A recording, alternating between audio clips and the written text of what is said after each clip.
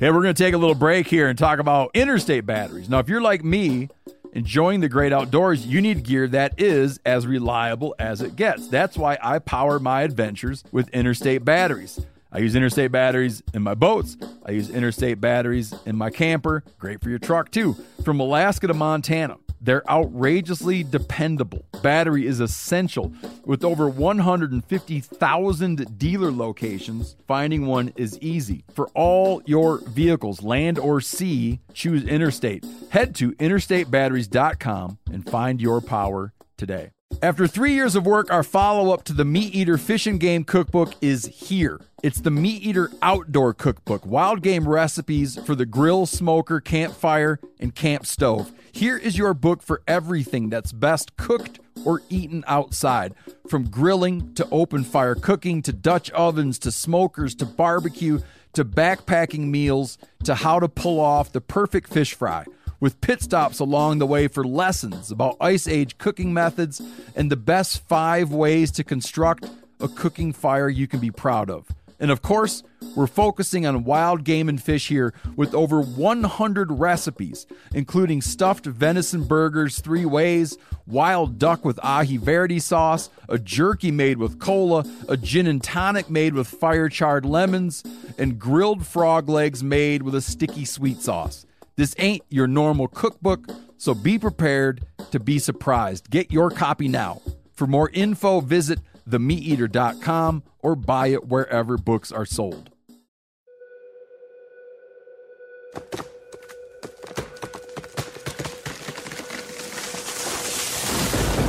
This is the Meat Eater podcast coming at you shirtless, severely bug bitten, and in my case, underwearless. We hunt the Meat Eater podcast.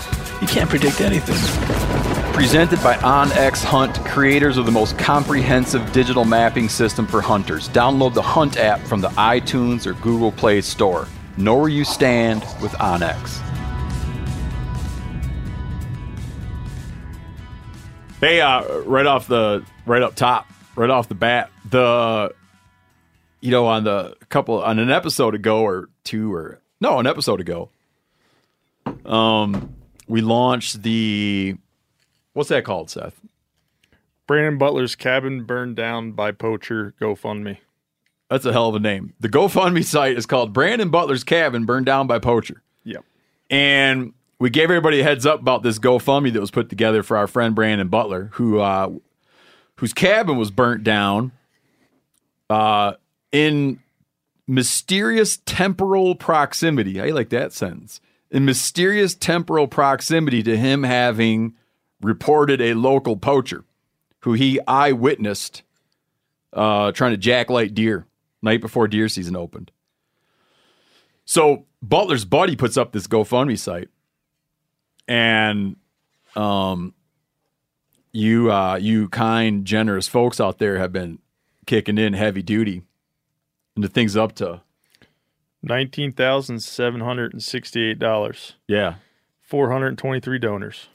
Now, Butler pointed out that he had his place insured, but, he had all of his heirlooms and stuff in there, and he also had a lot of stuff that he uses to, like, host people and do river trips, and, like I said, good dude that tries to do good stuff at his place. There's been, like, a major development in this deal, so we wanted to have him come back on, not just to talk about the money. And he didn't set this thing up. His buddy set it up. Did I clarify that? Yeah. His buddy set it up. But he's going to share this kind of interesting development around this case of his place getting pretty much smoked down to the ground.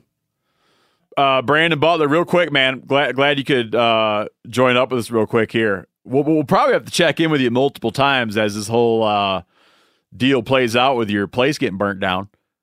But give us as much as you can give us right now about, like, the latest. Yeah, it was hard not to tell you guys everything I knew last time, and all your listeners and the readers of Patrick Durkin's article. The outpouring of care and support has been overwhelming. So first of all, thank you guys so much for the opportunity to share the story.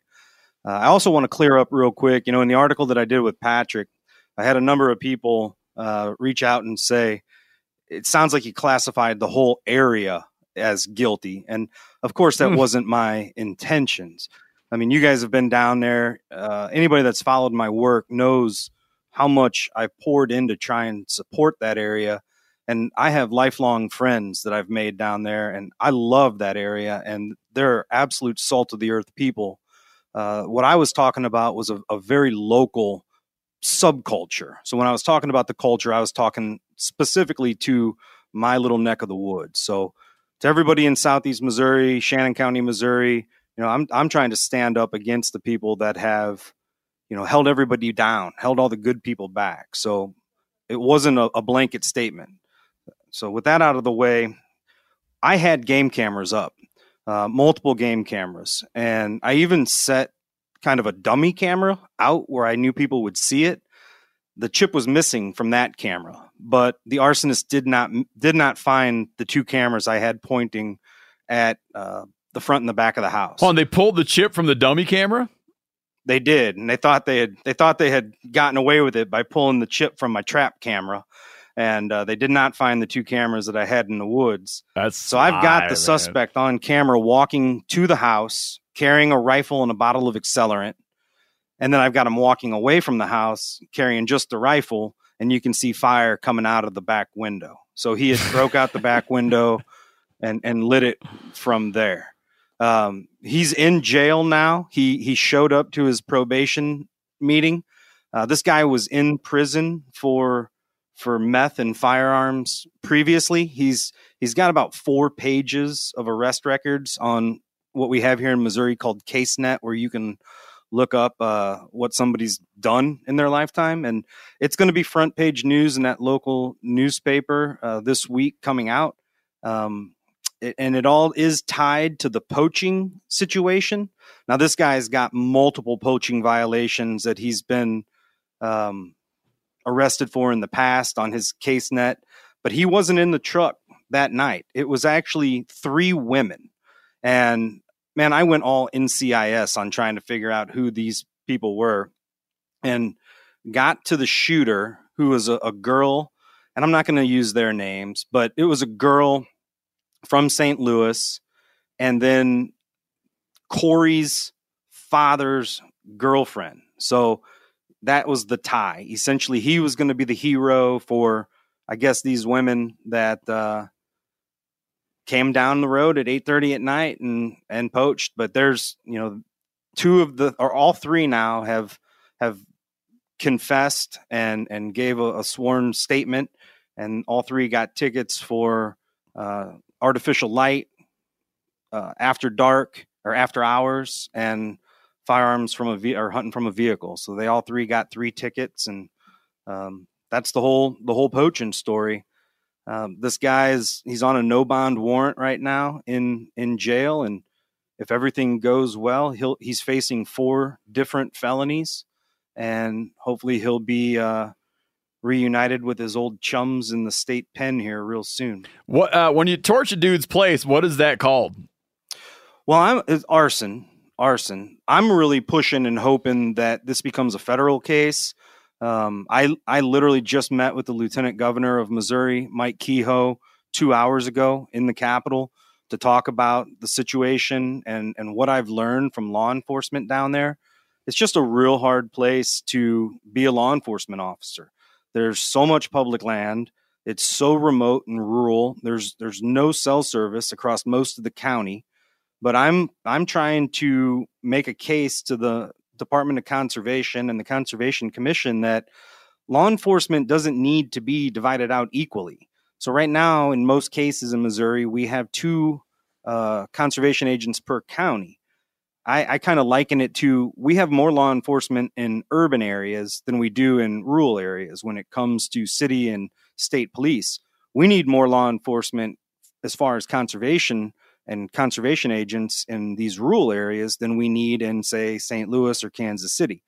So hopefully there's going to be a change made that will readdress the resources being applied to where they're most needed, which is in some of these Southeast Missouri counties. And then I've gotten a commitment from the Lieutenant Governor to explore a potential joint task force with multiple law enforcement agencies. And my next step is to talk to an old senator friend of mine who's now on the parole board to ensure that this guy's parole is revoked and he goes back to prison on that as well. And then I'm working some channels to a couple U.S. congressmen that I know well who cover those counties, and we're just making sure that this person goes away for a long time, because I've been reached out to in the last 24 hours by 3 other families that have had their house burned down within 5 miles of mine in the last year. No. And none of them had cameras. Unreal. And there's been no arrests. There's been no arrests made. So it would only be speculation, but it sounds pretty coincidental. Did those folks feel like those incidences were some sort of retaliation, or did they have any idea of a cause? One guy had a run-in with a known associate during muzzleloader season last year, and then his cabin was torched. And it was his grandfather's cabin. It was hand-built. He didn't have any insurance on it. He lost so many of his grandfather's possessions as well. The guy's name was Dwayne. Man, I've met so many strangers in the last 48 hours that have reached I out can imagine, man. Stories about the same sort of things happening in other states and across different parts of Missouri, And I told the lieutenant governor, it is painful to tell this story about a place that I came to love so intimately. And you guys saw that when you were there. I had you there because I wanted to show you and your fan base how great this area is, and it's underserved in notoriety. The natural resources and the wildlife and the fish. It's such a great area, and there are good people there, but everyone down there lives under the same cloud of fear that if you stand up for what's right, we're going to burn your house down. And in my case, I stood up for what's right, and they burned my house down. So there, there's some reality to it, and it's a shame that this is going to cause other people to not go down there, and it's going to hurt the economy down there, and it's all because of a few bad apples. Well, man, I appreciate you coming on to catch us up on it. And when a couple more things shake out, like to have you back on again to fill us in. And then earlier we touched on what was going on the GoFundMe site, which is great to see. So, Brandon Butler, thanks a lot, man. As whatever part 3, you let us know when you think it's time to come back and fill us in on where shit stands now. Then now, you know what I'm talking about. Yeah, thanks again for your guys' support. It's been overwhelming, so thank you. Yeah, man. Take care. Okay, we got a couple. We're still reeling from the pandemic here. I'm now. You've had it, right, Seth? Yep. Me and Seth have had it. We're survivors. Yanni and Callie, you guys have not. At least as far as you know, haven't had it. No. Have any of you guys had it? Our remote guests? Nope. Can you guys introduce yourselves? Duke, go ahead first because you're on the left of my screen. Buck Duke. Me first? Yeah, why not? Just say what you do, all that kind of stuff. Okay. Yeah, my name's Duke Wastenik, customer service rep over here at First Light. Yeah, answer phone calls 8 hours a day, 5 days a week. So, got a big old mule deer this year. That was nice. Yeah, if we have time, I'd like to add. I was talking to Josh Prestine this morning about this. That it is quite amazing that you can call First Light. It's just regular old Joe Hunter. You got some questions about gear, and a dude that hunts. I don't even. You never gave me an actual number, Duke, but I'm gonna go ahead and throw it out 200 days a year for mule deer, maybe 250. That includes scouting, looking, and all that. Am I right? Am I approximately right? Yeah, but you still have a job, right? What the hell's your guys' vacation policy, man? Well, see, that's just the thing, man. Does your guys' end of this business get better vacation than our end of the business? These aren't full days. Oh, okay. Just like as in skiing, if you go out and take a couple runs, it counts as a day of skiing. So when he makes a quick jaunt, 3 miles into the woods in the morning just to look at a deer for 15 minutes and then makes it back to work by 8, that counts. Okay, let me ask you. I got a couple things we got to do, Duke. I don't want to go into too great a detail. You got a nice deer this year. We don't need to talk about where or anything. Had you ever seen that deer before you got it? Yeah, quite a few times. Oh, okay. I actually missed that thing twice. So, the year before. Oh, so. I see. Knew it quite well. Now, let me do. Hold on, real quick. I want to finish my thought. The point of it being that wasn't the thought? that you can just you're going to get customer service from a dude that is just like an absolute backcountry mule deer professional expert, whatever you want to call it. Yeah. You're not just like getting just some rando that just learned the first light line recently and is going to recommend, that you use the middle of the road base layer because, it should work for all things. Like Duke's going to really dive in and just give you top level service from a lot of experience. Give you the straight dope from a real person. Yeah, I don't know. I can't get over it. I mean, how many other companies can say that they have someone with that kind of experience and success doing customer service for them? Hey, Duke, did you know this? Never mind. I was going to quiz you on something that's in the news, but that's not fair. Okay. Phil changed my screen around. Chase, now, it's not left to right anymore. Now it's like you guys are like, I don't know what you call that. It's just different. Chase, go ahead. What do you do? Chase Milliman. I run operations for First Light Meat Eater FHF. All right. And I think it's worth noting that from Duke's introduction that Cal thought his name was Buck for half the trip. So let's get that out in the open. Which, if you know the Monkey Wrench gang, like it's a great little crossover, I feel. Yeah, I'll point out these guys are on and joining us remotely. They're all down in Ketchum where First Light is based because they're just coming back from. So Seth, Yanni, Cal, Duke, who you just met, Chase, who you're meeting, Matt, who you haven't met yet, are all just returning from the Sonora Coos Deer trip that I was unable to go on because I had been I was afflicted. That's all. What else you got to say for yourself, Chase? Not a whole lot. That's about all there is to say about me on the work side. You got you got like a wife, girlfriend? I do not have a wife. Girlfriend? We'll hook you up, man. Yeah, I do have a girlfriend.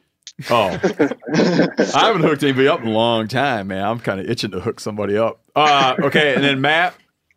My name's Matt DeRogers. I'm the product line manager for DeRogers. Something Matt D. I answered all of them now, but I manage Western big game product line at First Sight. All right.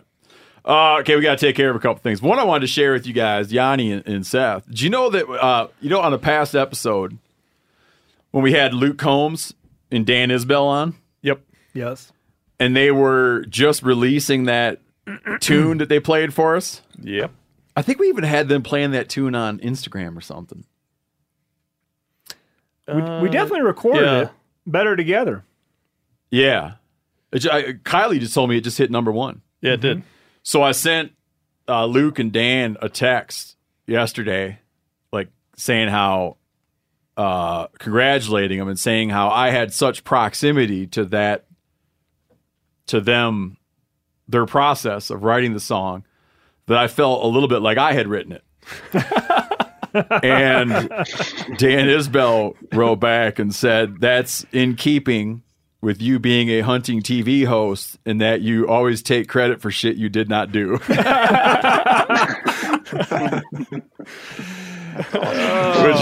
Which hurt, man. I told him he's hitting a little close to home with that shit, man. Yeah, he's pretty sharp, that guy. I think maybe all of our talk about, everybody likes to ask, if it's so much harder hunting with a crew. And I would point out that we scare more, but we spot a hell of a lot more. Just a lot more eyeballs looking around. So, Cal, do you know what's up with I wanted to tell people about this Oklahoma deal. Yeah. I mean, it's like kind of like, but this is a real politician. There is a real life politician. Like elected to office. Who I can only imagine is acting on behalf of a very, very niche part of his constituency. And he's introduced a bill to get the Oklahoma Fish and Wildlife to institute a legal Bigfoot hunting season. Yeah. Now, if he's been pressured by a constituent, we hear from this constituent because people don't realize Oklahoma is a real sleeper Bigfoot locale. Oh, I did not know that. I didn't know that either. Everybody's always thinking it's like Oregon, Washington, Michigan's Outer Peninsula, Pacific Northwest. I know I'm naming like wildly different places, but they all have something in common. It's kind of like that northern, thick, some wet, dank, Bigfoot country. Yeah. And so I'm sure the serious Bigfoot hunters are like many hunters thinking when a specified season opens up, it's not to protect the resource, it's going to exploit the resource even more because new regulations often draw a lot of new eyeballs, right? Oh. So I'm sure the resident Bigfoot hunters in Oklahoma are really shaking their heads that the spotlight's being put on them. Yeah, it's like a spot burn. Yeah. Oklahoma spot burn on Bigfoot hunting. The Oklahoman that wrote us a lot of nasty letters. Do you remember when we had, you remember Laura, was it Krantz? Krantz. She did this whole podcast on like Bigfoot people. And we had her on to talk about Bigfoot people. And it got this Oklahoma dude super fired up and wrote us a bunch of letters. And he's a Bigfoot person. And they hunt Bigfoots. And he wrote in letters about them shooting guns at things they heard off in the woods and whatnot at night. But they haven't gotten one yet. And he wants to be able to kill it so he can be like, put that in your pipe and smoke it. That's right. He wants a dead one, but I think they want to not get in trouble when they get one or have anybody take it from them. Yeah, I'm hoping that if there is a season, then there will also be a license or a tag. That's part of the bill. That's covered in Section 1, in fact. Does it have a price?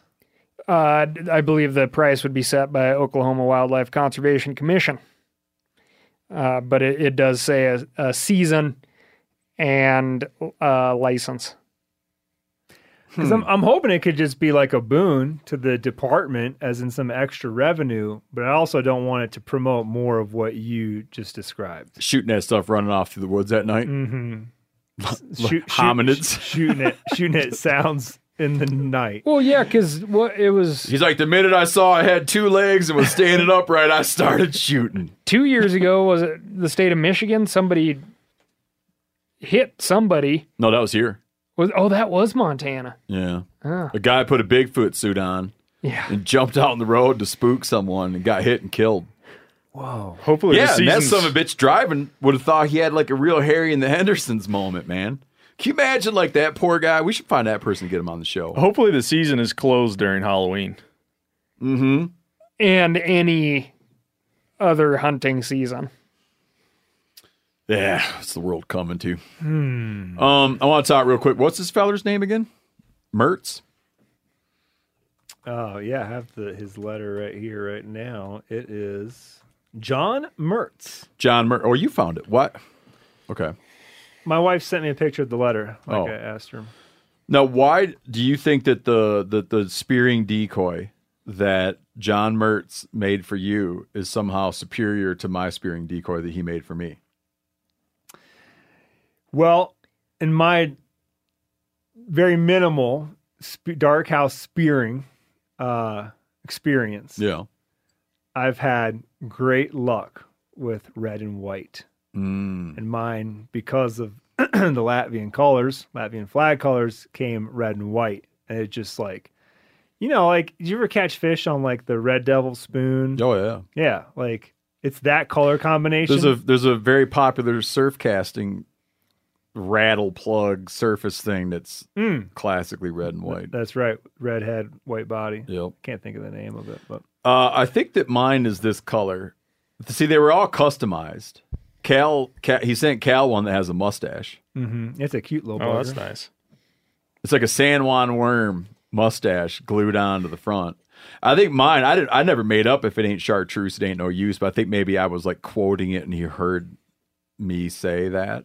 Even though that's not my saying, I believe it's, I buy it, but I didn't come up with it. But I'm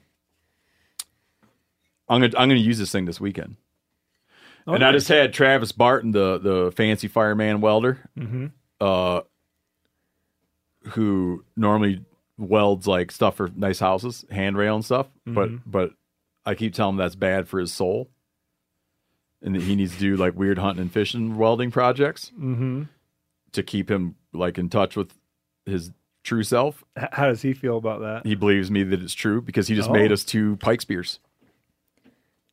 Chase over at First Light, he's going all the way to Kamchatka to fish for steelhead, and to ensure that he can go all the way across the world and have a successful trip, I'm going to paint him up some chartreuse beads to guarantee some fishing success for him. That's nice. Yeah. When I called, those beads aren't making the trip, Cal. Oh, Cal made you a special bead, and you're not going to bring it with you? What's the deal, Chase? You need a little background here. There's like he's going to catch these steelhead, right? That only live there. It's like this. It's like the steelhead trip of all steelhead trips to go over to far east Russia and fish the Kamchatka. And he is going to stick to like some purist type techniques and would rather only catch 20 with purist techniques than 100 by fishing a plastic bead. And it's a research trip where every fish is, weighed, surveyed, scales taken, tagged and released. Okay. So it really behooves science if he fished a bead a little bit. Yeah, that's what I'm saying. Like if that was the case, to go and catch a whole shit pile of them. Right. I mean, he can sit and catch them and be selfish, but he's going to Kamchatka for research. I don't want to do the species a disservice by not fishing your beads, but there is a certain amount of recreation that's involved in this trip as well. It smells a little bit like that. Back to when I called Travis Barton, what's the name of his? What does he work under? Barton Fabrication. Barton Fabrication, dude. The spear is a work of art. When I called him and I said like, hey, and asked about his familiarity with pike spears, he pointed out that he grew up in Minnesota, and when you were in metal shop, all anybody made was pike spear. That's awesome. But pike spear making has changed, where now people use those like CNC. You just cut it out of plate steel. You don't like sharpen up barbs and weld the whole thing together. It's like a freaking handle. And then you get a piece of like 10-inch by 16-inch plate steel and cut the whole. Is that how he did it? Oh. Yeah, he has the CNC machine, right? Dude, it's like a gorgeous. Did you give him like specs to work off of, or did he find them on the internet? Or I sent him a photo of my buddy's spear that he likes a lot, and I sent him the sort of recipe. But when I'd done that, he had already been online researching it, and then didn't use the design I sent him. He used the design that was very similar, but and he even put like a little decorative twist and what? Oh, it's a freaking gorgeous spear. You know that guy? He likes to run the hashtag built not bought. No, Travis does.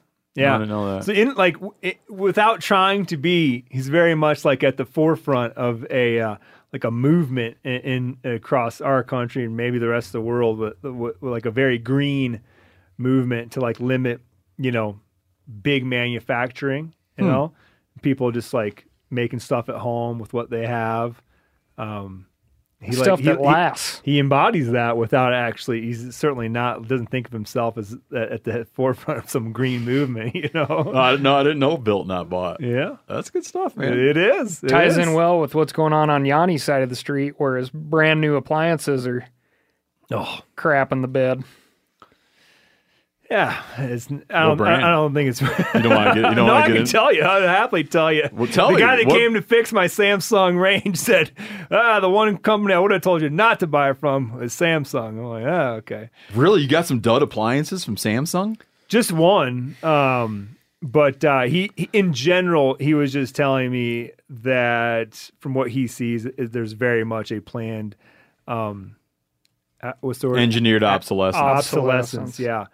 And he's just like, if you don't have it, he's like, I recommend right now you go online and get yourself an extended warranty, because like, how every appliance now has like a digital display of some sort. And he's like, on an oven, it is literally right above the part where the heat is escaping the most. Well, guess what? So it gets cooked all the time. Yeah, it gets cooked. He's like, so I replace these boards all the time, 2 to 3 years into the appliance. And it doesn't matter if you spent $800 on your range or $5,000, that thing is going. So that's the appliance you had that's bad. And you bought a brand spickety new. Yeah. Yeah. Well, and that wasn't what went bad on us. For us, it was the element that heats up the oven, that like starts the heating process. But that's what's going to happen next. Yes. Oh man, I feel terrible that you getting screwed over by those guys. I used to run their phones. Yep. For a while, I had this thing called Samsung White Glove Service. You remember that? I do. I do. It was like for you were dialed. It was like for celebrities, but apparently they made it down to like D-list celebrities in their celebrity list because I got White Glove Service, which is pretty nice. But then I gave up on them altogether. Dude in New York, I kind of want to talk about this. It's a good one. Oh, but let's first talk about this. So some guy in Idaho, Cal? Yes, sir. Do you know about this? You talking poachers now? Yeah, tell everybody about this. Just because you got Idaho, you used to live there. Are you First Light fellas familiar with the big Idaho poacher that just got busted here? Oh, they caught him. The guy that killed the mountain goat nanny with a bunch of practice bolts from a crossbow? No, but Chase, this is up in your old neck of the woods. A guy shot, or sorry, I shouldn't say a guy, a suspect shot a mountain goat with, to me it looks like probably not a hunting style crossbow, but the bolts, which are the short little arrows that people fling out of crossbows, were stuck in this mountain goat, this nanny female mountain goat, and they're not a hunting setup at all. They're target bolts, so no made for targets, not for effectively and humanely, you would call it, killing something. And Idaho Fish and Game was forced to euthanize the nanny mountain goat. And they haven't caught the dude. They have not caught the person. So if you know someone, here, I'm going to figure out how to solve this. If you know someone with a crossbow, they like to call them, like instead of having it, like if you're like crossbow enthusiasts, they like to have it be that there's horizontal bows and vertical bows. Mm-hmm. If you know a vertical bow enthusiast, and you knew they had some practice bolts, and then horizontal bow enthusiast. Sorry, if you know a horizontal bow enthusiast who had some practice bolts, and then one day you noticed that he had 3 fewer practice bolts than he had previous, you might have a clue. Yeah, his practice bolts are like a yellow shiny gold color. He's shaking his boots right now. Shaking his boots.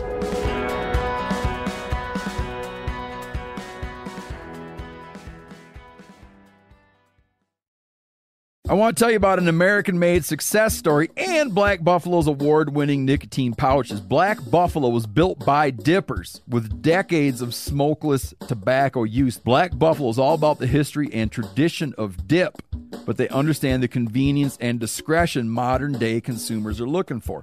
Black Buffalo's nicotine pouches give you the versatility to consume discreetly, but keep the ritual with flavors dippers love. Mint, straight, and wintergreen, all proudly made right here in the USA. Tell them, Chili. The reason I like Black Buffalo pouches is, one, they're very discreet. And what I mean by that is I can throw one in and almost forget it's there. And I prefer the mint pouches. So if you're 21 or older, consume nicotine or tobacco, and want to join the Black Buffalo herd, head over to blackbuffalo.com to learn more. You can order nicotine pouches online. They ship directly to most states, or check out their store locator to purchase pouches at thousands of retail locations around the country. Black Buffalo Tobacco Alternative. Bold flavor, full pouches. Warning, this product contains nicotine. Nicotine is an addictive chemical. Black Buffalo products are intended for adults age 21 and older who are consumers of nicotine or tobacco. Man, I just got a new truck. Before I even drove my new truck anywhere, I wasn't going to drive it anywhere until I put a deck system in it. That's what a believer I am in decked. I always thought they were a great deal, but now they're even better because they have redesigned their drawer system in storage cases from the ground up. It's like, I didn't know there was a problem with them. I don't know, they seem great to me. Just an improvement on perfection. The new system, made in the USA, gives you 10 to 30% bigger drawers to fit more gear. It's lockable and secure, right? Weatherproof storage for all your gear. You build it right into your truck bed. You still have a truck bed you can put stuff on.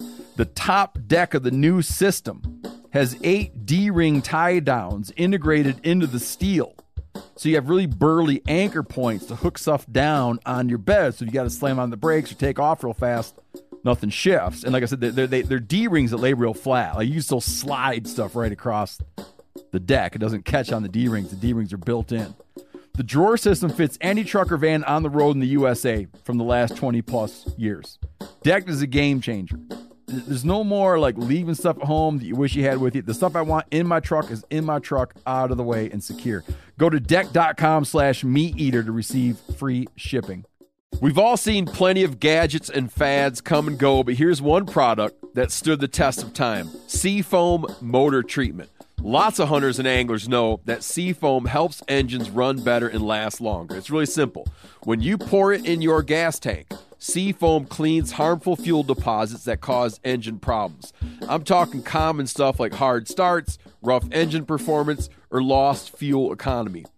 Seafoam is an easy way to prevent or overcome these problems. Just pour a can in your gas tank and let it clean your fuel system. You probably know someone who has used a can of Seafoam to get their truck or boat going again. People everywhere rely on Seafoam to keep their trucks, boats, and small engines running the way they should the entire season. I, for one, use it on all of my outboard engines up in Alaska every year. Help your engine run better and last longer. Pick up a can of Seafoam today at your local auto parts store or visit seafoamworks.com to learn more. Here's another one, Cal, I feel like you know about. I think this is an interesting one. A guy in New York. I feel bad for this guy, kind of. A guy in New York is barbecuing up a canine. And apparently some version of the police show up and confiscate a hunk of his whole canine that he's grilling up to send it off to Cornell to find out if he is cooking, as he says, a coyote, or, as neighbors suspect, a dog. It is illegal to cook a domestic dog. However, the state of New York says it is legal to at least have in your possession or do what you want with a coyote carcass, hide or pelt. You actually found this out, that it is illegal to cook a domestic dog. Dude, I'll tell you. Falls under I'll tell you a hell of a lot more I know about this than that. Falls under the like domestic animal or animal abuse. I'm mixing two abuses up there. Yes, animal abuse. Now, when here's something that happened. I thought that I'll share. A million years ago, when I was writing a story for Outside about animal cruelty. Sorry, that's what the word I was going for. Now, animal cruelty. Yes. A million years ago, when I was writing a story for Outside about the consumption of dogs in Vietnam, I had a line in the draft of my article that I submitted where I had some line like to the effect of, everybody knows it's illegal to eat a dog in America. And the fact checker kept pointing out that, where are you? Show me that it's illegal to eat a dog in America. And I'm like, I just assumed. I don't know. I didn't actually find that somewhere. I was just young and stupid at the time. And younger, stupider. And then once I had to actually look into it, it's illegal in California. It's illegal in New York. Other than that, there's not a prohibition on eating your dog. Oh. You could eat your dog right now. The area it falls into is consuming a dog necessarily rolled into animal cruelty. But like if your own dog, whatever, if you ran over your own dog in your driveway, there's nothing saying you can't consume that dog. Yeah, I don't think there's any rule against euthanizing your own dog, right? So no. One of the things that's brought up is like, why is it not possible to buy dog meat in America? And when I was working on this article, and I wound up talking to some USDA inspectors and stuff, and it was like, you're just never going to get you're just not going to get an inspected facility. You're not going to get like the USDA. You're not going to get them to come inspect and certify that product, right? So that would be what would block someone from trafficking in dog flesh. But it wouldn't be any kind of, in most states, it wouldn't be any kind of other prohibition. Like there's nothing says you can't do it. It's just no one's ever gotten set up to do it. So this dude, he says have you seen it? There's no pictures of, speaking of, I'd like to have this guy on the show. Have you seen any pictures? They searched around to see if anyone had reported a dog missing that fit the sort of stature and girth of this dog. Which I thought was great. And they couldn't turn up any reports of people searching for a canine in the area that fit this general make and model, if you will. Yeah. They're like, he was kind of cooked. But I don't know. I thought this was something interesting to bring up because the only coyote I ate was while we were hunting Coues deer in Mexico, and you guys just got back from hunting Coues deer in Mexico. How's that for a transition? That was good. Well, I'll tell you one thing about that transition is it's premature because I'm not ready yet. So I couldn't figure out if the guy got his meat back. Or how much did they confiscate? How much they confiscated? To me, the couple articles I read, it sounded to me like they took the entire. Oh, they took his whole thing meal, which would make sense. How does that make? You can't do that to somebody.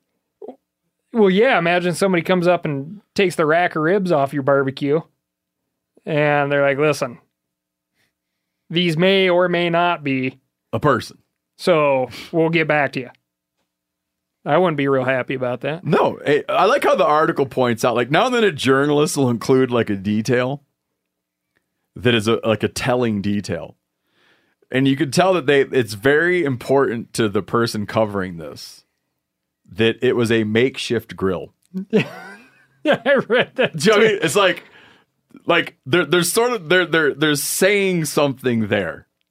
I think the journalist and this fellow's neighbors are probably on the same page. They're like, there's more than likely nothing going on here, but for some reason, I don't like this person. Yeah. And I'll note that it seemed to me to be a makeshift grill, not like a super nice grill. Mm-hmm. Weird dude cooking some weird ass meat. Some makeshift grill. It really paints a picture. It's like incriminating. Yeah, and he's using the hashtag caught not bought.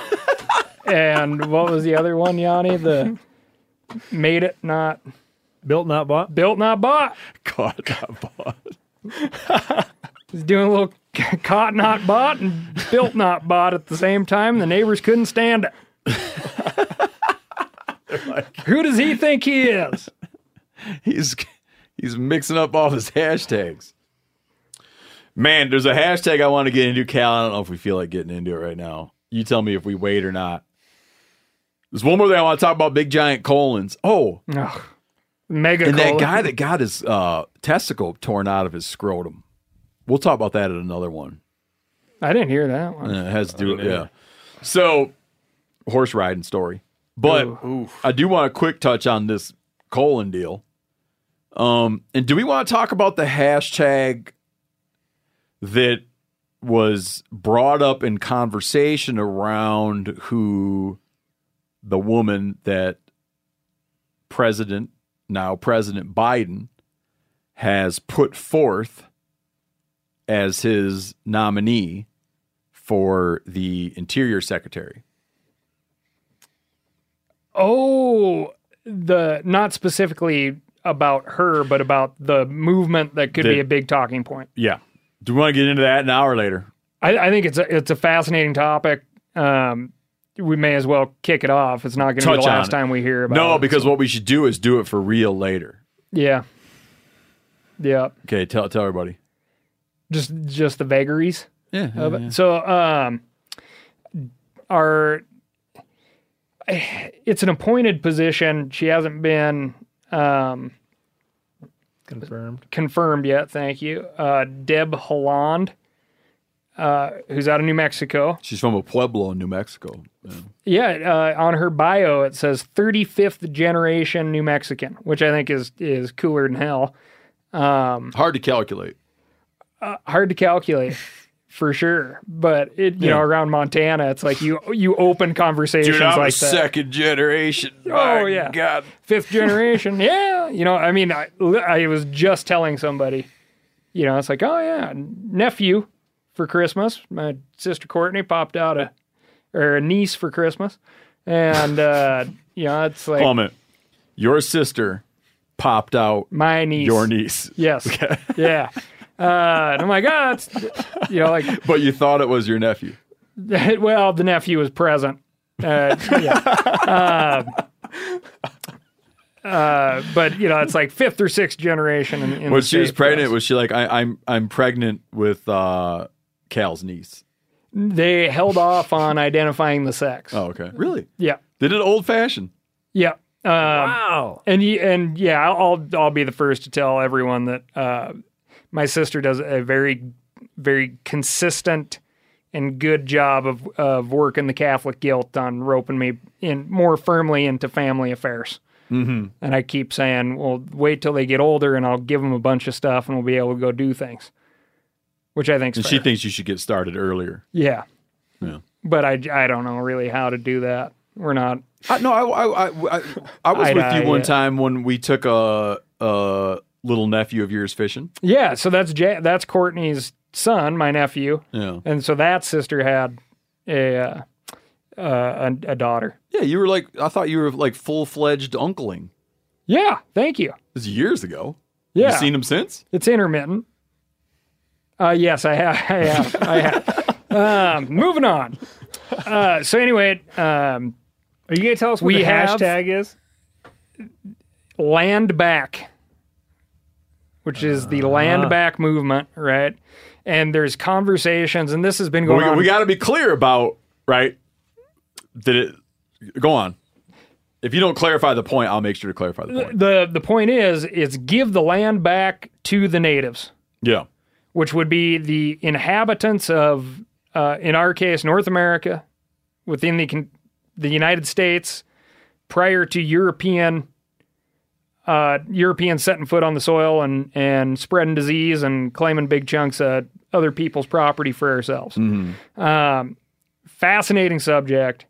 It is a quagmire, unless you think that all Native Americans were on the same team, same page, and they all know who. Oh, like identifying who occupied what at what time. What at what time? Yeah, because later, like the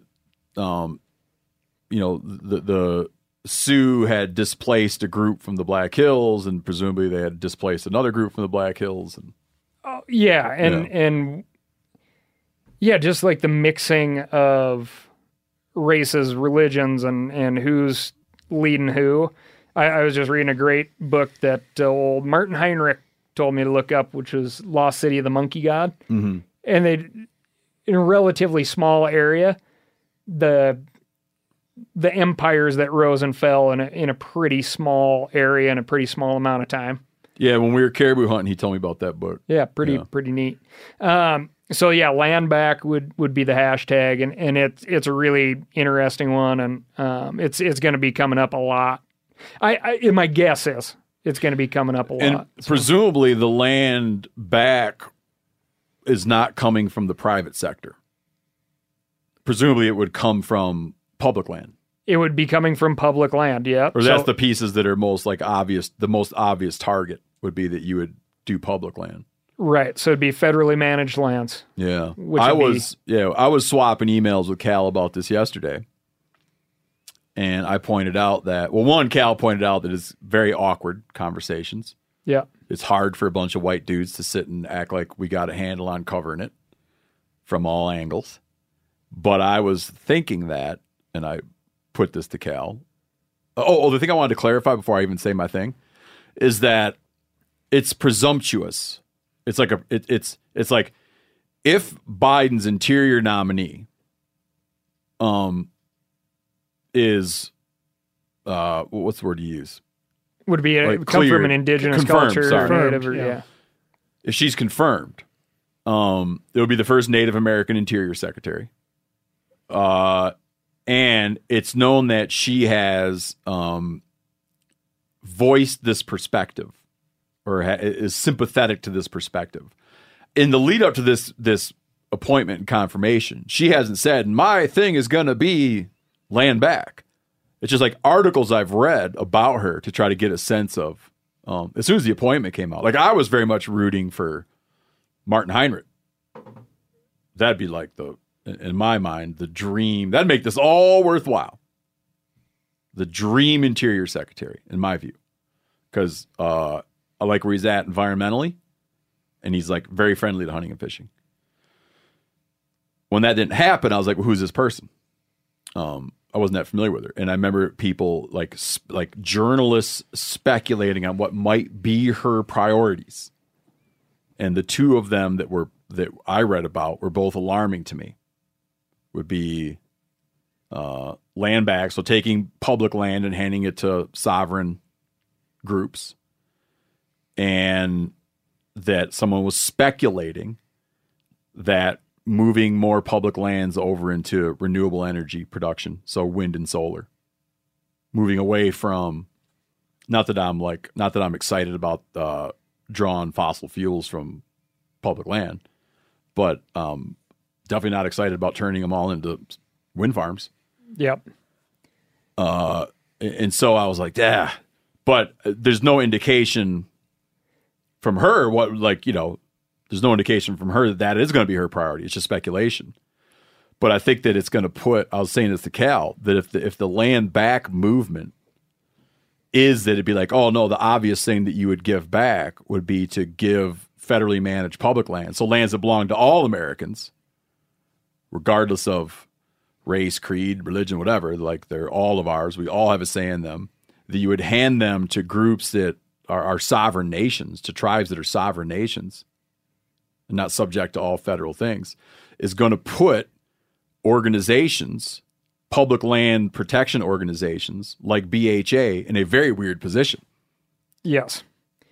Potentially, right? How would it not become weird for them? To be consistent, they'd have to say, no, we don't believe in the transfer of public lands to private groups.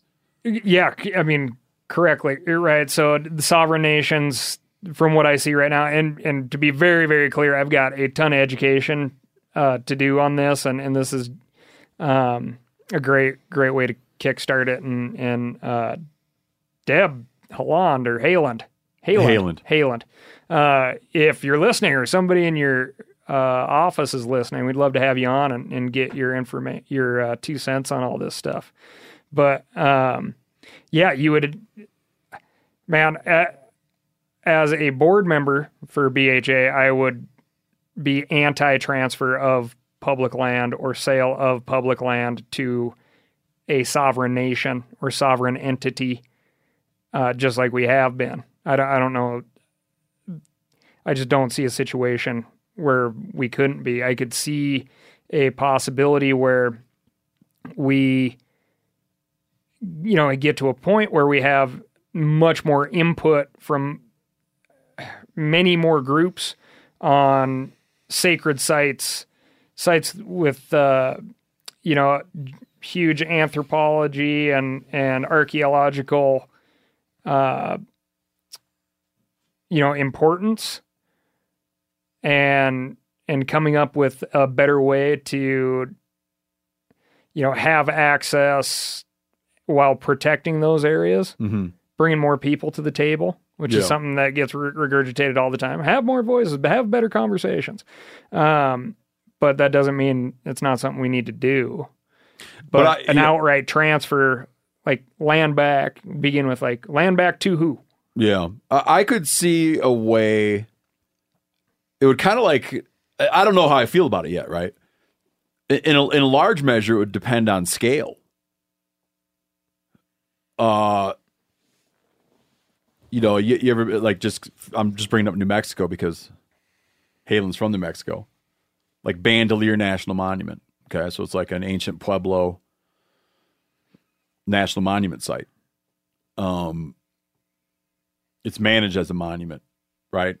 It's geographically like defined to be sort of, around this monument site. It's not like hundreds of thousands of acres, but it's this site. I could see situations like that, like very specific, I could see where you could get a majority of Americans on board with these like very specific sites that had direct relevance to people that own them, significance to people that own them, like the site of, Wounded Knee, like, Devil's Tower, whatever, like very specific spots that had religious significance and that you would hand over administration or whatever of these to their prior, arguably rightful owners. Yeah, Pompey's Pillar would be a great example. Yeah. Right next door to and us, I could see that you would have one reception that the public Americans might perceive that differently than, say, Yosemite. We're taking all of Yosemite National Park and giving it to its prior owner. Yeah, or all of Hudson's Bay. Yeah. Or Manhattan. Manhattan, exactly. We're going to go right to the start, right where it all started, was Manhattan. Yep. Or Plymouth Rock. And, that state, that's not going to go. Right. But so Pompey's Pillar, great example, right? Like right now, there's a cultural site. There's, all sorts of infrastructure set up for education. Mm-hmm. And I went and walked around it over Christmas, and Pheasants Forever has a bunch of ground in the monument, and I hunted my way with the dog to the no hunting sign. Threw my shotgun over the shoulder, broke it. Eventually, there were some other folks around. I just didn't want to deal with anything, and I was using one of those Weatherby over and unders. Yeah. So I just broke the thing in 3 parts and threw it in my backpack. So you didn't look like you were up to no good. Right. And then just toured the site, read all the signs that I wanted to see. My grandpa's got a rock over there. He used to do some education tours on medicine at Pompey's, and then snapped her back together and hunted my way back out to the truck. That's great. And it's like, but do we have to give up any of that? Like, you know what I mean? It's a very small site. Yeah. Pompey. So Sacagawea, who was I don't think they were married. The sort of wife of a guide that was hired by Lewis and Clark on the Lewis and Clark expedition. And the guide wound up being like I think he's kind of his reputation was he's pretty worthless. But his wife, Sacagawea, who was with child, right? She was her child born? Pompey was born along the Lewis Clark Trail? Yeah, Charbonneau. Yeah, Charbonneau. Was the pops. Had a bad reputation. But his wife, who I think was Snake, if I'm not mistaken, Sacagawea, wound up being like very valuable. What do you mean? She was Snake? I think she was Snake Indian, wasn't she? Oh. Or she had been born with the snake and then had been born. Look it up real quick. She was born Snake and had been kidnapped by another tribe and raised in another tribe, but knew certain landmarks around her tribe in which she was born. She proved to be very valuable around some navigation and has been celebrated ever since as like the only, even though she wasn't formally a member. I don't even think she was getting paid. Like her old man was getting paid, and he was I guess, worthless. But so she's been honored ever since as being this like the only female member, and I think so. Well, they had a slave with him too, York, who wasn't paid, but he was gifted his freedom after the expedition. She died in obscurity, Sacagawea, but she has this kid. They named the kid Pompey, and they got to a pillar, this prominent pillar along the Yellowstone, like a sandstone pillar that sits there.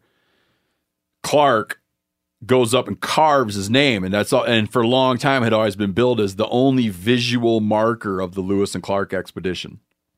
Is where Clark. I've went up and looked at it. You can still go up and look. His damn name from 1805 or 1806, whatever, is carved in that freaking rock. Very nice penmanship. And he named the rock Pompey's Pillar. And then later, interestingly, Custer, they had a shootout right below that. Below that spire 70 years later. Shoshone or Shoshone, and from the Lemhi zone. But who was she raised by? So, member of the Lemhi band of the Shoshone tribe. She was kidnapped by the Hidatsa and then sold to Charbonneau. Oh, he bought her? So she's like a slave. Yeah. You can buy all that, Phil. Do you know all this? Yeah, I knew most of it. I feel like if you were a wife, a Native American wife, I mean, you were pretty much a slave back then, right? To a white trapper? Yeah, exactly. Yeah. Yeah, I don't know, man. You ever watch Jeremiah Johnson? That was a movie. Yeah, I'm aware. That's probably one of the ones I slept through in middle school. I'm sure I'd love it now, Steve. I'm sorry if I offended you. All right, we're going to put the colon on hold. Cal, you done with your little report about who? But Cal's like totally engrossed now. Oh yeah, definitely. I'm sure we're going to get an overwhelming load of emails in.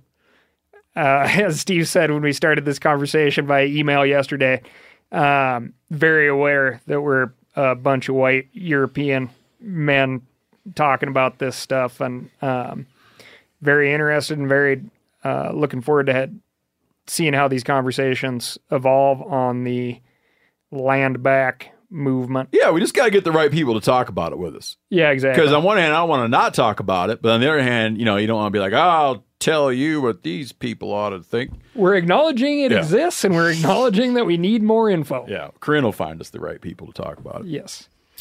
All right, now, Old Mexico. Now, I missed out on the trip because I was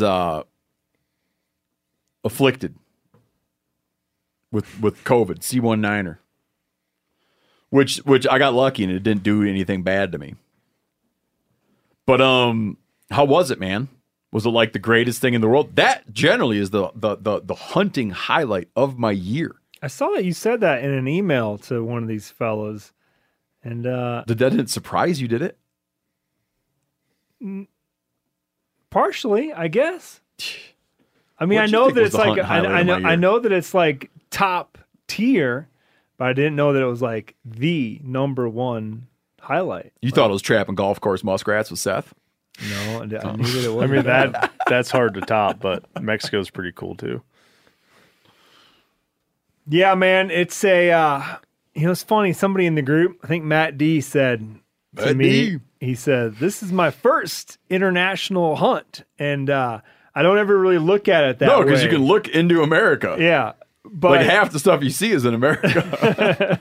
Yeah, we're so close to the border that you can see the border blimps. But it does put it in perspective. It is an international hunt, and you can't deny it. No, and it makes it all that much more special. Yeah, but the fact that you drive over and then it's only like 45 minutes, I don't know what the hell it is. Mm-hmm.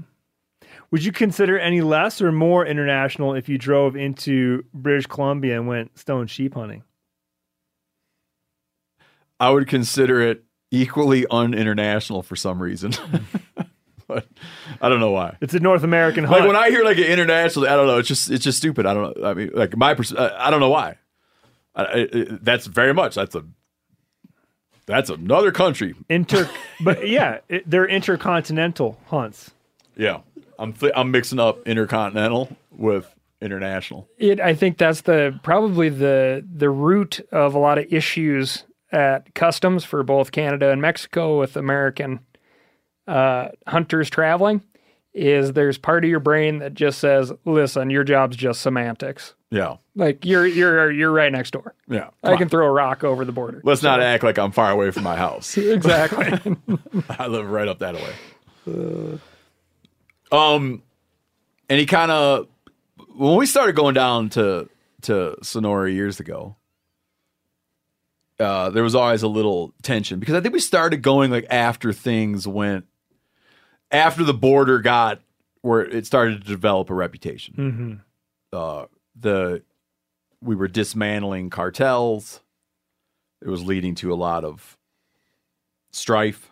Beheadings. Yeah, it was leading to a lot of turf wars. Violence was kind of like boiling over. And it was like a little unnerving. Yeah. Even though, I don't know how many times we've been down there, nothing has ever happened. Ever. Yeah, not even kind of. Did you, were you guys a little edgy? Driving down and being around? No, and because I'm probably coming on, trip number 10 down there, every time you go, you get more and more comfortable. So, but I think that's a good question for the guys from First Light, if they felt that edginess at all.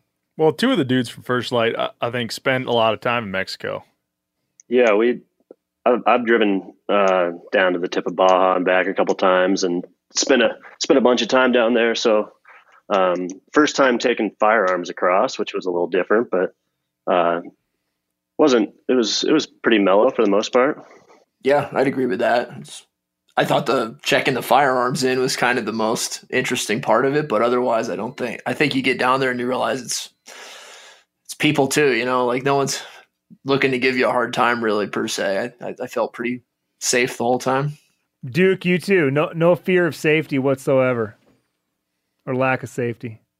Yeah, I mean, I do feel like it went pretty smooth. That was the first time I'd ever personally traveled anywhere with a firearm, and so, I mean, you guys helped me.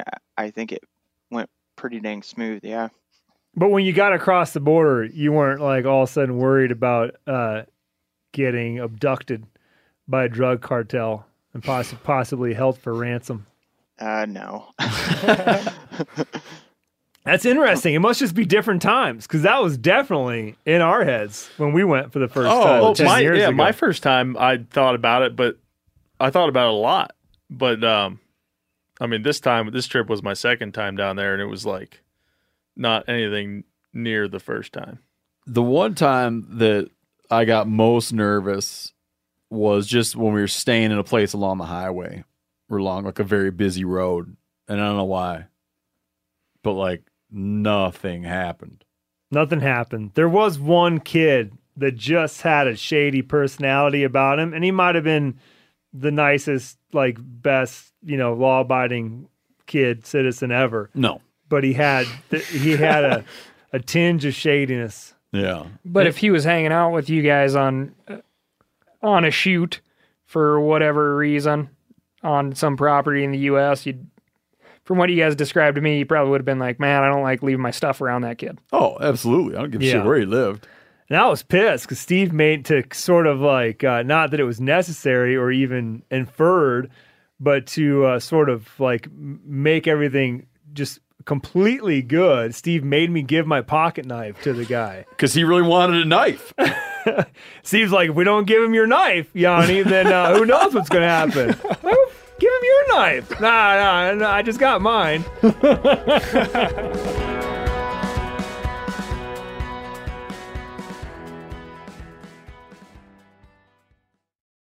I want to tell you about an American-made success story and Black Buffalo's award-winning nicotine pouches. Black Buffalo was built by dippers with decades of smokeless tobacco use. Black Buffalo is all about the history and tradition of dip, but they understand the convenience and discretion modern-day consumers are looking for. Black Buffalo's nicotine pouches give you the versatility to consume discreetly, but keep the ritual with flavors dippers love. Mint, straight, and wintergreen, all proudly made right here in the USA. Tell them, Chili. The reason I like Black Buffalo pouches is, one, they're very discreet. And what I mean by that is I can throw one in and almost forget it's there. And I prefer the mint pouches. So if you're 21 or older, consume nicotine or tobacco, and want to join the Black Buffalo herd, head over to blackbuffalo.com to learn more. You can order nicotine pouches online. They ship directly to most states, or check out their store locator to purchase pouches at thousands of retail locations around the country. Black Buffalo Tobacco Alternative. Bold flavor, full pouches. Warning, this product contains nicotine. Nicotine is an addictive chemical. Black Buffalo products are intended for adults age 21 and older who are consumers of nicotine or tobacco. Man, I just got a new truck. Before I even drove my new truck anywhere, I wasn't going to drive it anywhere until I put a deck system in it. That's what a believer I am in decked. I always thought they were a great deal, but now they're even better because they have redesigned their drawer system in storage cases from the ground up. It's like, I didn't know there was a problem with them. I don't know, they seem great to me. Just an improvement on perfection. The new system, made in the USA, gives you 10 to 30% bigger drawers to fit more gear. It's lockable and secure, right? Weatherproof storage for all your gear. You build it right into your truck bed. You still have a truck bed you can put stuff on. The top deck of the new system has 8 D-ring tie downs integrated into the steel. So you have really burly anchor points to hook stuff down on your bed. So you got to slam on the brakes or take off real fast, nothing shifts. And like I said, they're D-rings that lay real flat. Like you can still slide stuff right across the deck. It doesn't catch on the D-rings. The D-rings are built in. The drawer system fits any truck or van on the road in the USA from the last 20 plus years. Decked is a game changer. There's no more like leaving stuff at home that you wish you had with you. The stuff I want in my truck is in my truck, out of the way and secure. Go to deck.com/meateater to receive free shipping. We've all seen plenty of gadgets and fads come and go, but here's one product that stood the test of time. Seafoam motor treatment. Lots of hunters and anglers know that Seafoam helps engines run better and last longer. It's really simple. When you pour it in your gas tank, Seafoam cleans harmful fuel deposits that cause engine problems. I'm talking common stuff like hard starts, rough engine performance, or lost fuel economy. Seafoam is an easy way to prevent or overcome these problems. Just pour a can in your gas tank and let it clean your fuel system. You probably know someone who has used a can of Seafoam to get their truck or boat going again. People everywhere rely on Seafoam to keep their trucks, boats, and small engines running the way they should the entire season. I, for one, use it on all of my outboard engines up in Alaska every year. Help your engine run better and last longer. Pick up a can of Seafoam today at your local auto parts store or visit seafoamworks.com to learn more. Yanni, what's a Burrito Buck? Burrito Buck. That's the buck that we killed on the last morning of the hunt. So we're kind of going backwards here, starting with the last day. I'm just looking at what you wrote down. Yeah, but we can start there. What happened to us, too, is that we got it was really kind of odd. The story starts the day before. On the radio, we use radios there to communicate, both just, between hunting parties and then to also during the hunt to help us re-find deer that we've spotted from long distances. Well, I'm on the radio with somebody and some other dude chimes in. And it was sometimes because I didn't know the guys from First Light that well, and I didn't know their voices. Buck and I'm like, who is this? Now, do you know who you're talking to? This is Giannis. I'm trying to talk to Seth, not Matt D. So identify yourself. This guy's like, oh man, sorry. We're just on the same channel. We were down in Escanaba and we're just heading back to the border. I'm like, oh, okay. I'm like, you guys were coos deer hunting? Yeah. He goes, I'm like, how'd you guys do? He goes, oh man, Dad killed a 115, then we killed 295s. I'm like, oh man. And when he said that, I'm like, does he think he knows me? Because he just like said dad. Like I like I'm supposed to know who his dad is, So they had a decent hunt. I think they went 3 for 4, but he asked me how long we're hunting. I said through Saturday, going back on Sunday. He goes, oh, well, did you hear the military is closed on Sunday? And for everybody listening, you have to check your guns in when you go to Mexico with the police and the military, the federales. And you check them with the U.S. dudes. Yeah. And then leaving, you go through the same process and you get a signature or a stamp on this gun permit on the way out that says you are now leaving with the same weapon. And if you don't have that signature and stamp, you legally can't cross the border. And so I'm like, but we're supposed to leave that day, so we got to change plans. So we figured out that we had to leave a day early. Luckily, the military was going to still be open till 5 on Saturday, so we could hunt the morning. So we get that all figured out, but we are now. And you found this out for some dudes driving on the highway that you picked up on your radio. Yes. And then I confirmed. That's valuable. I confirmed with our fixer, Celsa, and confirmed with her. And so yes, it was very what's the word? Not coincidental, but fortuitous. So when he said dad, this is a guy you know? No, it just like it some was, people do that. It was moving along pretty quick, and we had hunting to do, and so anyways, we're feeling the pressure now. We were cut by a half a day of hunting, at least, maybe a little bit more. So, anyways, last morning, everybody's hunting hard. Cal has a tag unfilled, and so does Chase, and so we split the groups up evenly. Chase and Seth and I go to a spot where we had seen some deer maybe the day before, and Seth had seen a little rut party where usually you see like a couple does or a doe getting chased around by 2 or 3 bucks, and we were going to go to that same area and see if maybe a branch antlered buck had shown up in that area. Can I interject real quick? Yeah, I feel like those rut parties move. They certainly can. Yeah, I feel like a lot of times there's a rut party, goes. and then you go there the next day, and the rut party is elsewhere, man. Right. I used to think I'll go there tomorrow, and but they just pop over the hill, or sure. Anyways, so you go back to the there rut was party. also a lot of does there. Gotcha. Yeah, I mean we had 5, 6, 7 does in this one little basin, and literally one hillside. And they were holding tight. Yeah. Seth had seen a couple small bucks. He had heard another very deep guttural grunt. That's interesting down there. You hear that down there, man. Yeah, it's crazy how much you hear the grunts. Yeah. Anyways, we pop up on the knob. Seth's looking that direction, and because we're near another zone that we like to hunt, I just go to the other side of the knob, maybe 75 yards away, and just figure we'll glass all directions, and first buck that pops up, Chase is going to go after. And it didn't take, but, it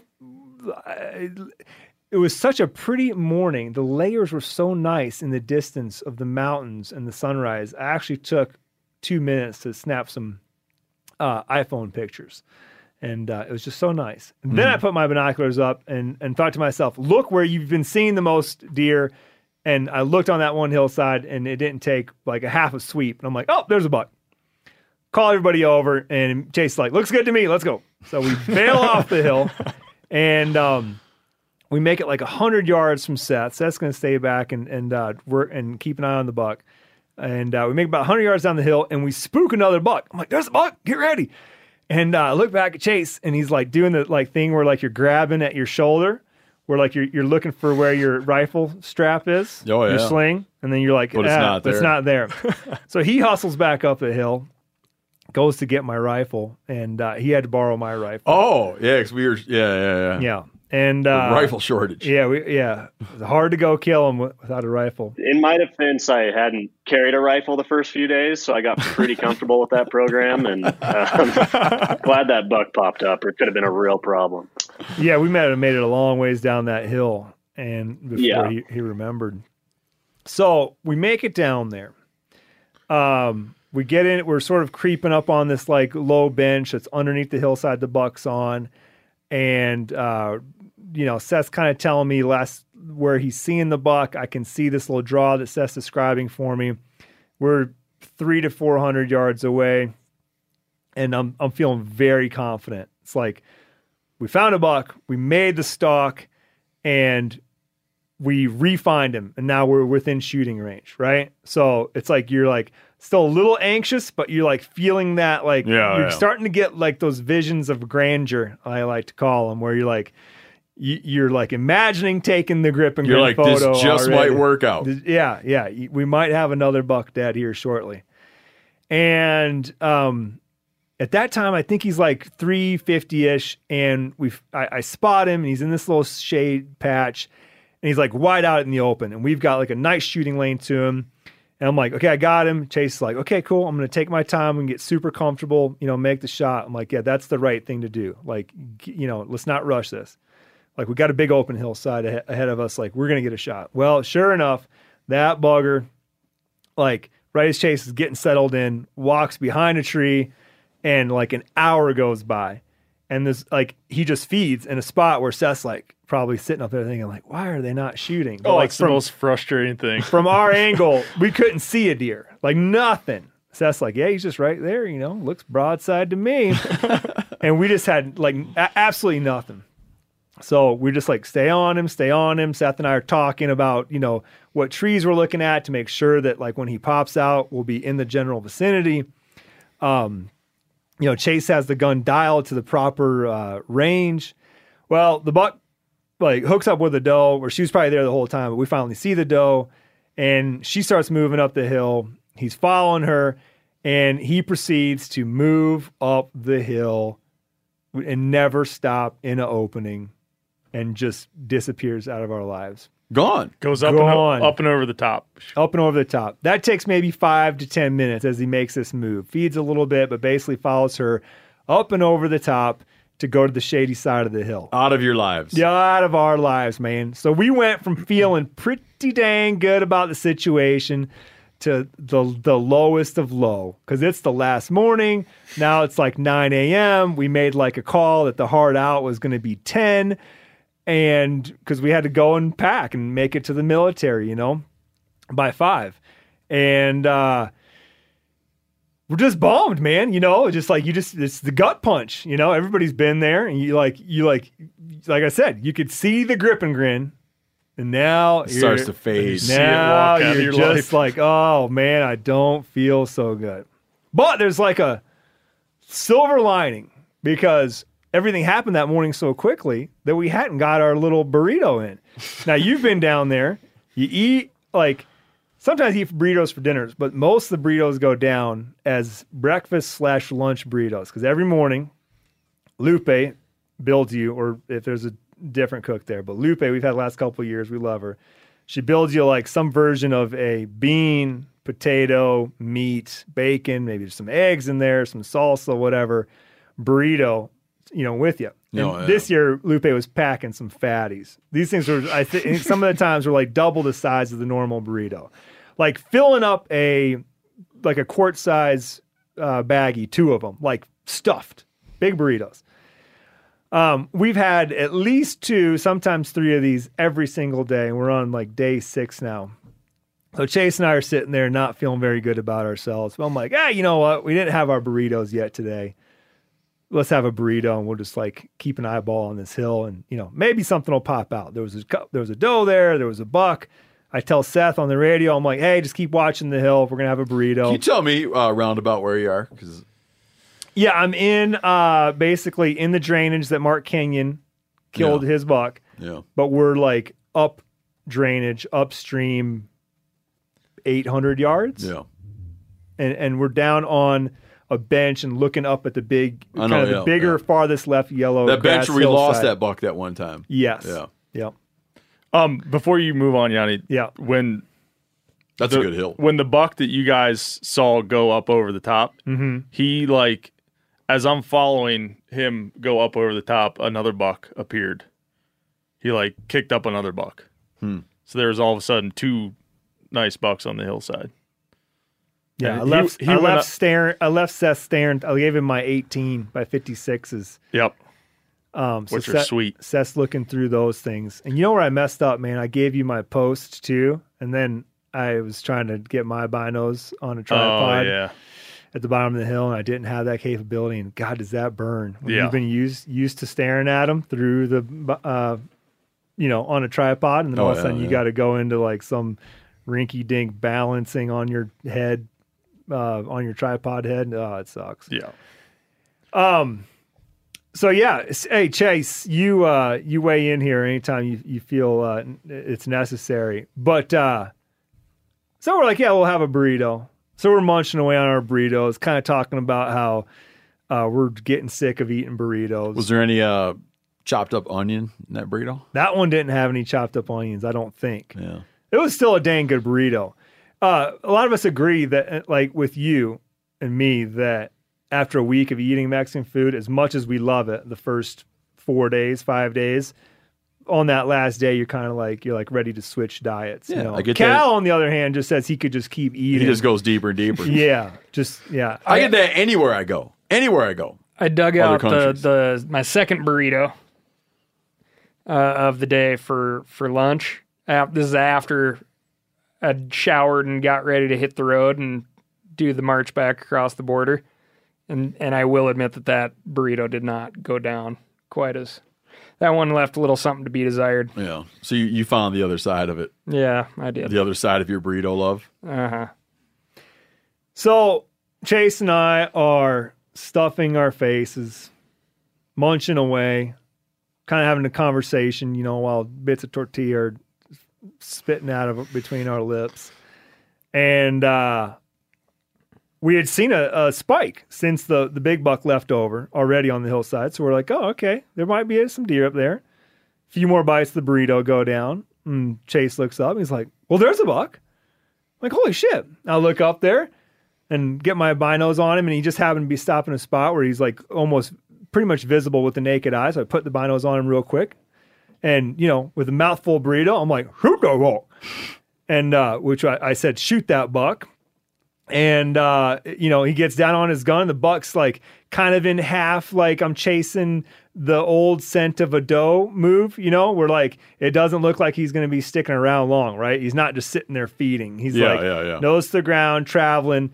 And because we had just gone through the whole exercise of watching that other buck move across the hillside, every single marker or like visual marker on that hill, whether it was a big white snag with the black burnt gash on the front of it, or the two white rocks together, the tall ponderosa that's sticking up over the horizon, all that stuff had just been recently talked about. So as this buck's now moving across the same landscape, it's very easy to communicate. Your whole vocabulary is square. Yeah, I'm like, remember where we lost the buck? Like, get your gun on the meadow below those rocks, dial your scope to, whatever it was, 6.5, and, get ready. The buck's going to be there in 2 seconds. And kind of the second funny punchline part of this story is that earlier when that other buck was going up the hill, I kept trying to like stop him in little openings and say, hey, or meh, like that. And nothing was working, right? He was just following this doe. So this time the buck walks into this opening, and I might have set a record for loudest because I amplified it with my hands and just gave it a, I might as well just yelled, hey. Yeah, which works. Totally. And that bugger just freezes up like a statue in the middle of that opening and is like looking down the hill, what was that? And again, we were ready because we had just gone through the same thing. So Chase already had like a nice rest set up, and he was able just to get in right behind his backpack, and he had the, bipod on his gun, and we had the range dialed, and one shot, and I saw the bullet hit, and he ran roughly, 40, 50 yards, kind of downhill, one of those runs where his head's moving faster than his legs, his front legs can keep up, and fell over dead. And we're like, sweet, that worked out. We both looked down. We were kind of bummed out to see that both of us had sort of plopped our half-eaten burritos. Like they could have landed on 5 other sides, but they both landed with like the filling down into the both of them dirt. Yeah. And so you kind of pick it up and look at it, and it's just not as appetizing as it once was. But yeah, that's the story of Chase's Burrito Buck. The coos deer hunt in my mind comes down to like finding them.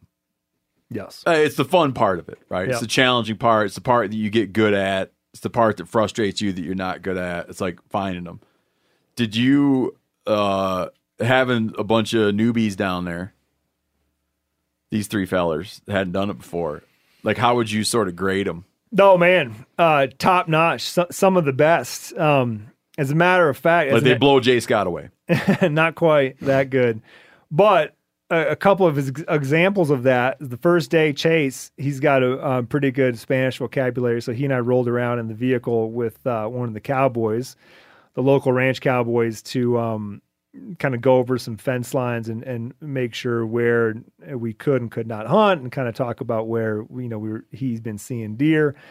And we had a little time left over that first evening, and so we just stopped at kind of a rando spot to glass a little bit, and Chase picked up a deer before I did, like right then and there. And then I was going to say, Chase spotted his own deer that he ended up killing, the buck. So did Matt, right?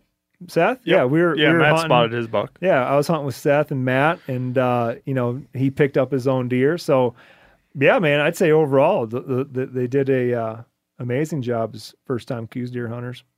And then did you? The weather was a lot different than what we've seen a fair bit in the past. I wouldn't say a lot. No, got hot. It was really good the first 2 days where it was cold, deer on their feet most of the day, and then it got hot. And I can't say that it got any hotter than it's gotten, because I think in years in past we've had lulls too. And you definitely realize that like cooler temps, cloudy days seem to have the deer on their feet more, make them easier to find. If like our killing success, has any, is an example of it, the first 2 days that were the coldest, we killed 4 bucks, and then we killed 1 buck the next 4 days of hunting, that were hotter. So, yeah, but I wouldn't call it abnormal. Yeah. God, I was so jealous, man. Just freaking jealous. I was so jealous. I didn't know if I should, like, I kind of felt like just hoping you guys didn't get anything. Like, and something bad did happen traveling. Like, not like bad, but like pretty bad. Mm-hmm. I can see you wishing that on like Yanni and I, but not on first timers. No, when I was having a mind movie about it, it was more that you guys, it was you guys. Or would I just hope that you had a great trip?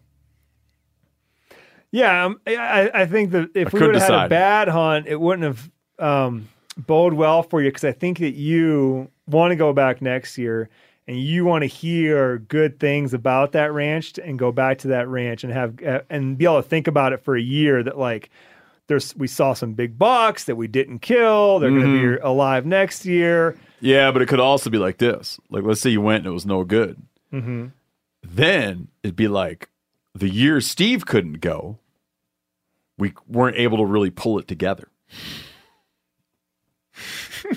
Might be how you viewed it. Right. Our big like, toe, Steve. I didn't realize to what degree he really made the hunt, stuff like that. The gear conversations around the dinner table at night were definitely lackluster without your presence. Really? How much did you guys talk about how you wished I was there? Was that like a thing that would come up like at least hourly? At least a half dozen times a day. So if there's 12 waking hours in a day, I'd say, every 2 hours. You'd be like, God, do I wish. Yeah. Wonder how Steve's doing. Hope that old guy. He sure makes this trip. Yeah. We finally had to ban the topic from conversation outright. Yeah, it was getting kind of weird, Yeah. Seth, you got your first coos deer? Yep. First coos deer buck. You got basically your buck. Seth was going down there as a photographer, but then all of a sudden he turned into a hunter at the last minute when I couldn't go. Yeah, which did you like sharing a gun? Oh, it was like the best experience ever. Because you don't need to carry it. Cal carried the gun. He ended up spotting the deer, and he was like, "Do you want to shoot that deer?" And I was like, "Yes." And he handed me his gun that he had been carrying. We made like a little sneak on it to get in a position, and I shot Cross Canyon at 272. It was like a magical sneak too, because we ranged. Put you right where you needed to be from where we spotted the deer, and it was 4 something, and then 3.5 minute, 5 minute sneak was 272. Yeah, I mean, it was great. Not one of those aggravating sneaks where you do a lot of sneaking and you're like, oh, 413. Can't see it from here. 409. Yeah, it was great. So I shoot the buck. We watch the buck die, and we sit there and talk about it for a little bit, and then Duke and I drop off the hill, and I hand the gun back to Cal, and he continues to hunt. It's like like in the old days when you had a guy to carry your gun. Yeah. Yeah. So I had his gun for like maybe 10 minutes. And this was an important deer too. It was first morning, first day. And I mean, got it right over with, huh? Yeah. Yeah. It was just like, get the ball rolling, It was great. That first one on the ground. And then we hiked out of there, switched locations. So that was like right up the dozer cut outside of the ranch where you could drive if you had vehicles capable of getting there, but we just hiked out of the ranch, which works great anyway. Other side of the creek or the other side of the creek? Yeah. And then topped off our water, drove back up into the zone where I've gotten a couple bucks now, and Seth found a great glassing knob that we hadn't been to before, and Seth spotted a buck that Duke wanted to go after, and I'll give Duke a lot of credit here too, because it was relocating after you move is a lot of times easier said than done, and he took off down our mountain, went across the drainage, started going up the other side, and he was like, okay, yeah, I got him. It's like, okay, well, that worked out. Got that taken care of. But also like very good decision-making skills on old Buck Duke's part, because he was like, that's a good buck. I'll shoot that one. And off to the races, essentially. So great, man. Yeah. Yes. All right, so real quick, what do you guys like? You guys like thumbs up, thumbs down on hunting Coues deer? Did you guys meet Jay Scott? Yep. Mm-hmm. Yeah. Yeah, he's a good dude. What's you guys? Thought it was about as much fun as you can have. What's your guys just one at a time there? I know it's hard because you're remote, but give your sort of high level impressions of the whole deal? I thought, man, between the country and doing it in Mexico, like the folks down there on that ranch, and the Coues deer themselves, I thought it was about as much fun as you can have on a hunting trip. Honestly, I see why guys try and do it every year. Loved it. Yeah, I would echo Chase. I think just echoing what he said, and I personally enjoyed the disconnectivity of the hacienda and all that. You're kind of just only focused on the hunt, and there's not a lot of service or electricity or anything to really distract you. So I felt like it's kind of refreshing in a way to just focus purely on that. Yeah, Matt. Speaking of the lack of electricity and the lack of, because there's cell signals and stuff. Well, if you remember, the house is set up on a solar system, but the solar system has been down. I think we've been there 3 years, and I think it's been broken 3 years.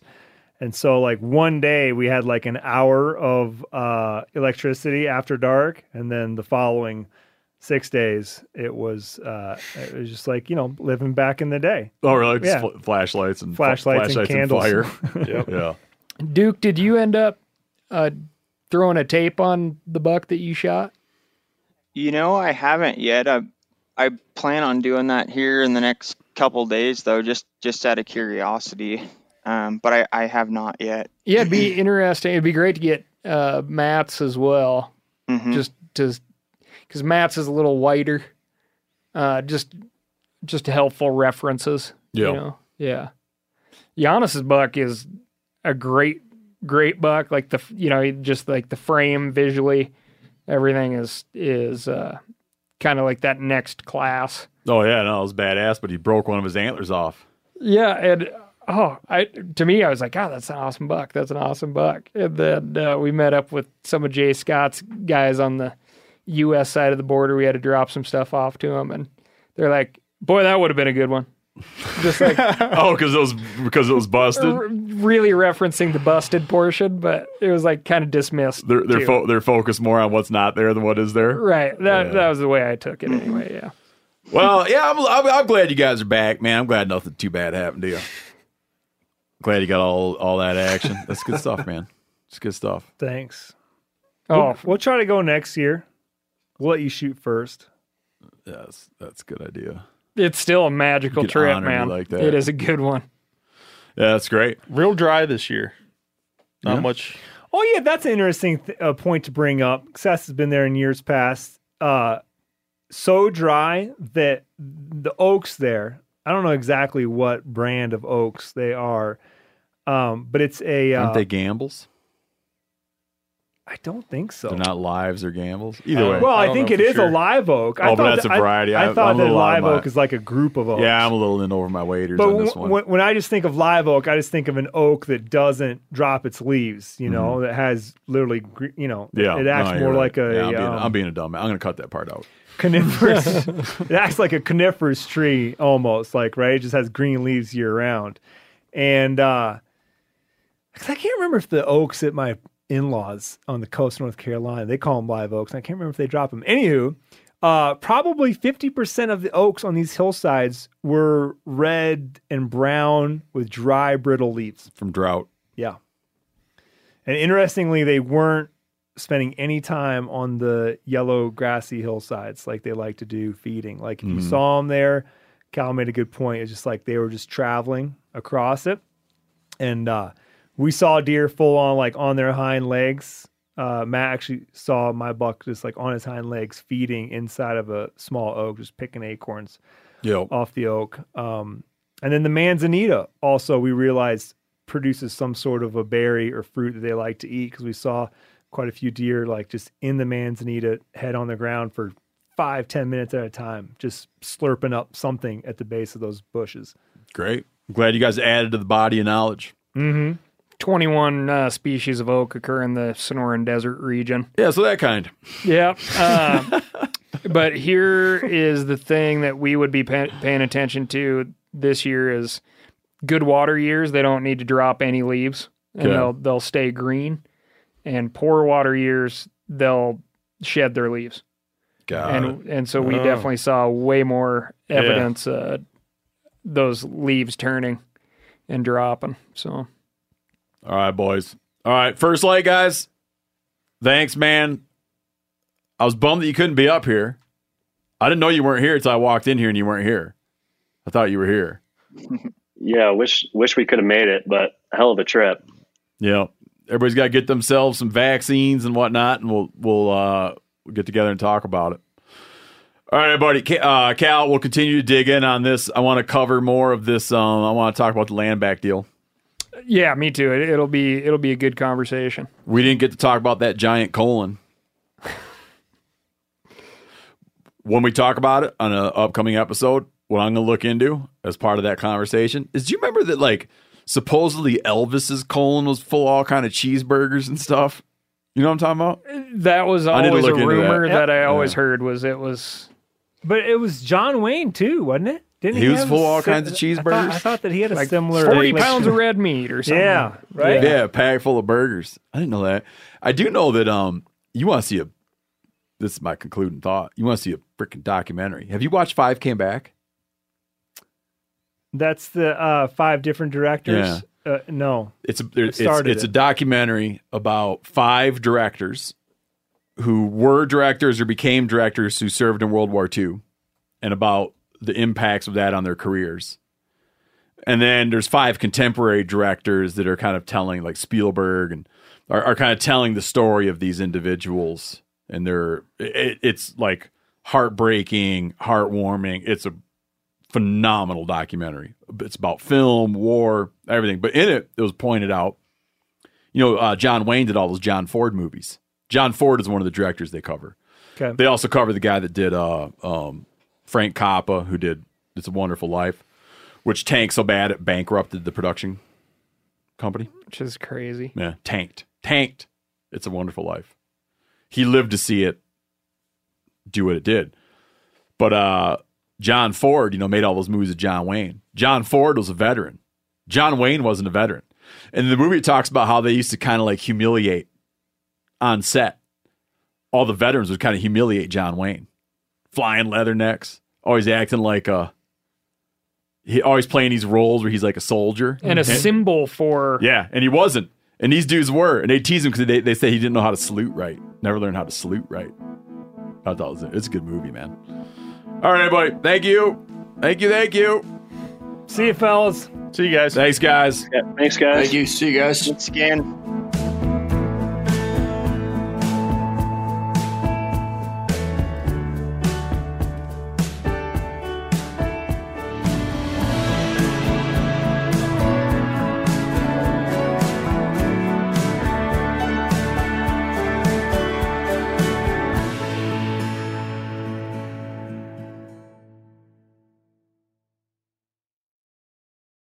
This show is sponsored in part by BetterHelp. It is a simple truth. No matter who you are, mental health challenges can affect you, and how you manage them can make all the difference. That's why everyone should have access to mental health support that they need, and that meets them where they are and helps them get through challenges.